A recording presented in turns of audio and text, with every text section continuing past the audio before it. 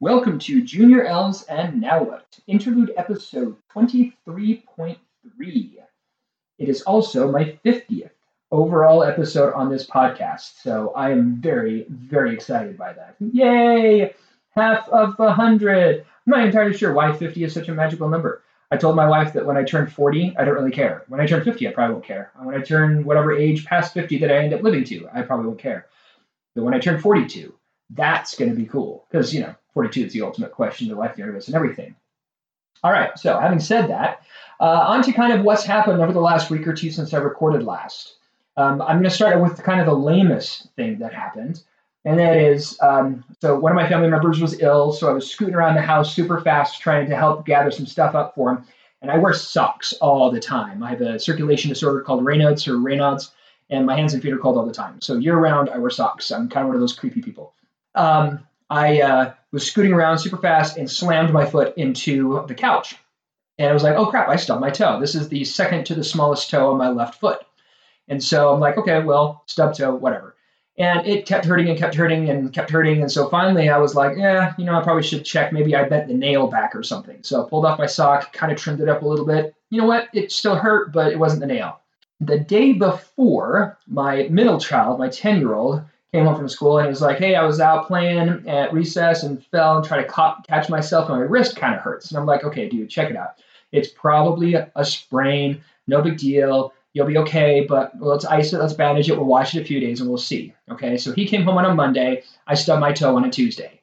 Wednesday, I was at work and I'm like, my toe is really still hurting. So I found an opportunity to strip off my shoe and sock and my toe is black. And I'm like, I'm thinking this is a bad sign. So I call up my wife. I'm like, honey, I need to get into the doctor. I don't care about the pain, but I want to make sure there's nothing seriously wrong.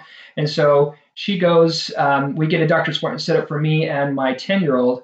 And we go and we get our x-rays done. And to make myself feel a little bit better, I'm sure, the doctor's like, so what toe is it that's hurt? So he looks down at my foot and he goes, oh, I can tell. So I'm like, okay, well, at least it looks bad. After all the x-rays and stuff, he's like, okay, well, good news is your toe's not broken. It's just bruised, the bone itself. So it's going to take a while to heal, but you'll be fine. And then he turns to my 10-year-old and he says, and you have a compression fracture on your wrist. So at the end of the day, I thought my toe was possibly broken. It wasn't. I thought my 10-year-old's wrist was probably sprained and it was broken. So, Dad 101 right there. Anyway, so that's one of the events that transpired. Another one that was interesting is I was having a discussion over the last few weeks with my oldest son. And in the conversation, it became very apparent that he and I didn't necessarily share the same opinion or at least understanding of a particular topic. And the topic isn't really important in this context, but I got to thinking afterwards, is it important for our children to truly and utterly understand, believe, and abide by our same opinions about everything? And I'm not necessarily talking about, we ask them to clean their room, they should clean their room, but some fundamental theories about our existence, religious or otherwise. And in the course of this conversation, or after the conversation, it became very obvious to me that the answer should unequivocally be no. They should not necessarily agree. If they do, that's fine. But my reasoning stems from this idea that if our goal behind existence is progression, then that means that we need to always be changing. We always need to be evolving. We're never going to remain the same. That's not to say that our core being changes necessarily, but our behaviors, our thoughts, our practices, our actions, our deeds, those will change. If we want those that are following behind us, our children, grandchildren, and etc., to become better than us, then they probably shouldn't agree with everything we say and do. They should probably have some different set of opinions, and some that will cause them to trip and stumble, and some won't. So that's my feeling on the matter. Anyways, it was just a fascinating conversation. We finished Disney Plus, The Mandalorian. That was a really and truly enjoyable TV show, and I'm so glad that we had the opportunity to watch it. What else? I also finally finished building the Stranger Things Lego set. That was actually really cool. Certainly one of the most difficult Lego sets I've ever put together. And not because it had any really funky, crazy moving parts, but there was lots and lots and lots and lots and lots of little small parts. But I have it at work right now. It's standing up on the two trees on the normal side, right side up, if you will, and the upside down is what's upright. which I kind of do it that way because this causes the Jeep that the sheriff drives to be suspended in midair, which is really cool. So that was kind of a fantastic set to put together. All right, so I wanted to mention one of the scriptures that caught my attention, and I'm only going to read part of it now and talk briefly about it. But this is in 1 Nephi chapter 17, verse 3. And the first sentence is the only thing I want to read for this one. And it says, "And thus we see that the commandments of God must be fulfilled." I never really caught on to the word fulfilled before in this context. To me, a commandment is a lot like a law. When you're living in a country and somebody says the law is don't speed, then that's something you either do, you abide by, or you don't, you break, right? But I've never really thought of a law as being fulfilled. Now, according to the definition of fulfilled, or one of the definitions of fulfilled, it means to complete. And so I thought that's kind of strange. How can you complete a law? I think it's like 35 chapter 17, it talks about how Jesus Christ fulfilled or completed the law of Moses. And again, it still seems strange to me. How can you complete a law? So this is something I'm going to talk about further because it's going to be part of my next topic podcast.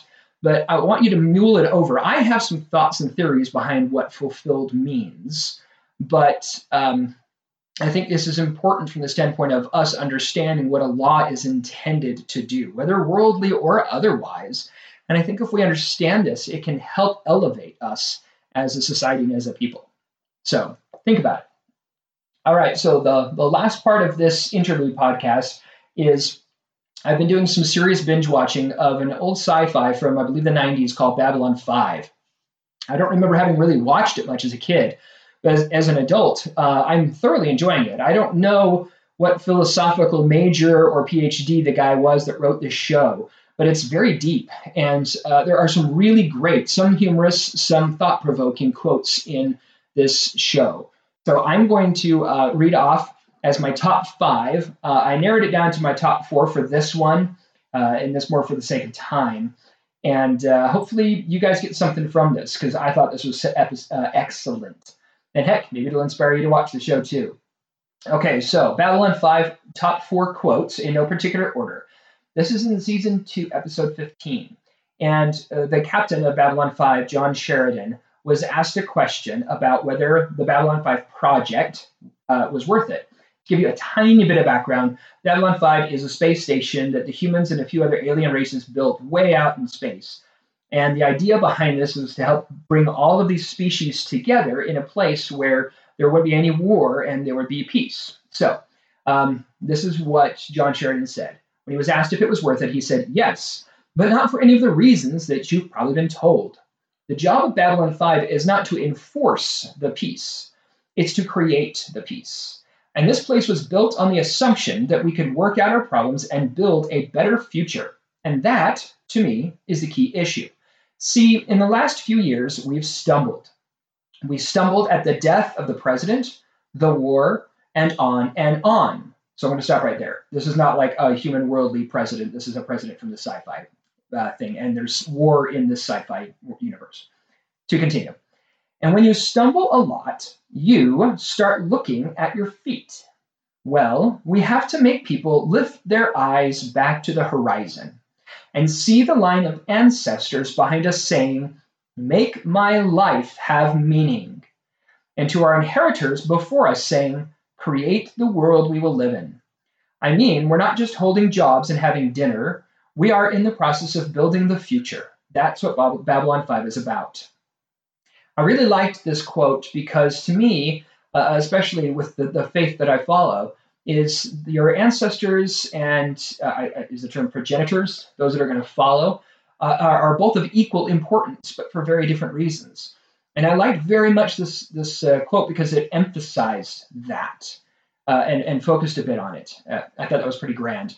Okay, next quote. This is from season 2, episode 20. And some terrible bad event happened. And one of the aliens, I hope I'm going to pronounce his name right, is Jakar. And this is what he said: "No dictator, no invader can hold an imprisoned population by force of arms forever. There is no greater power in the universe than the need for freedom. Against that power, governments and tyrants and armies cannot stand." we live in a world today, to end the quote, we live in a world today where there is war constantly. And there is a lot of people out there who either don't have freedom, don't know what freedom is, have never experienced freedom.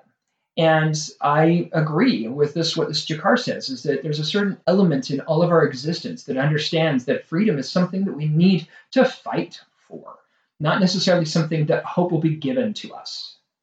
All right, next quote, season 2, episode 21. There is a character in this, without giving too much away. He is simply known as the Inquisitor. One of the names he goes by is Sebastian. After he performed some rather horrific tests on some people, when they asked what the results were, this is what he said. How do you know the chosen ones? No greater love hath a man than he lay down his life for his brother, not for millions, not for glory, not for fame, for one person in the dark where no one will ever know or see. I thought that was very profound. That first part I'd heard before, but never the rest of it. Somebody once told me that to truly know a person is to have witnessed what they do when no one is around and watching them. I thought that was good. All right, and so this last one is from season 1, episode 18. And one of the alien ambassadors named Londo, he reminds me a lot of Napoleon, the general Napoleon. And this quote is somewhat comical. He's talking to another alien species, and he says, here, and he's pointing to a computer, 6,000 years of recorded history. And he's talking about Earth history or human history. A history that includes remarkable composers, astonishing symphonies. But what is the one song that half of them sing to their children, generation after generation?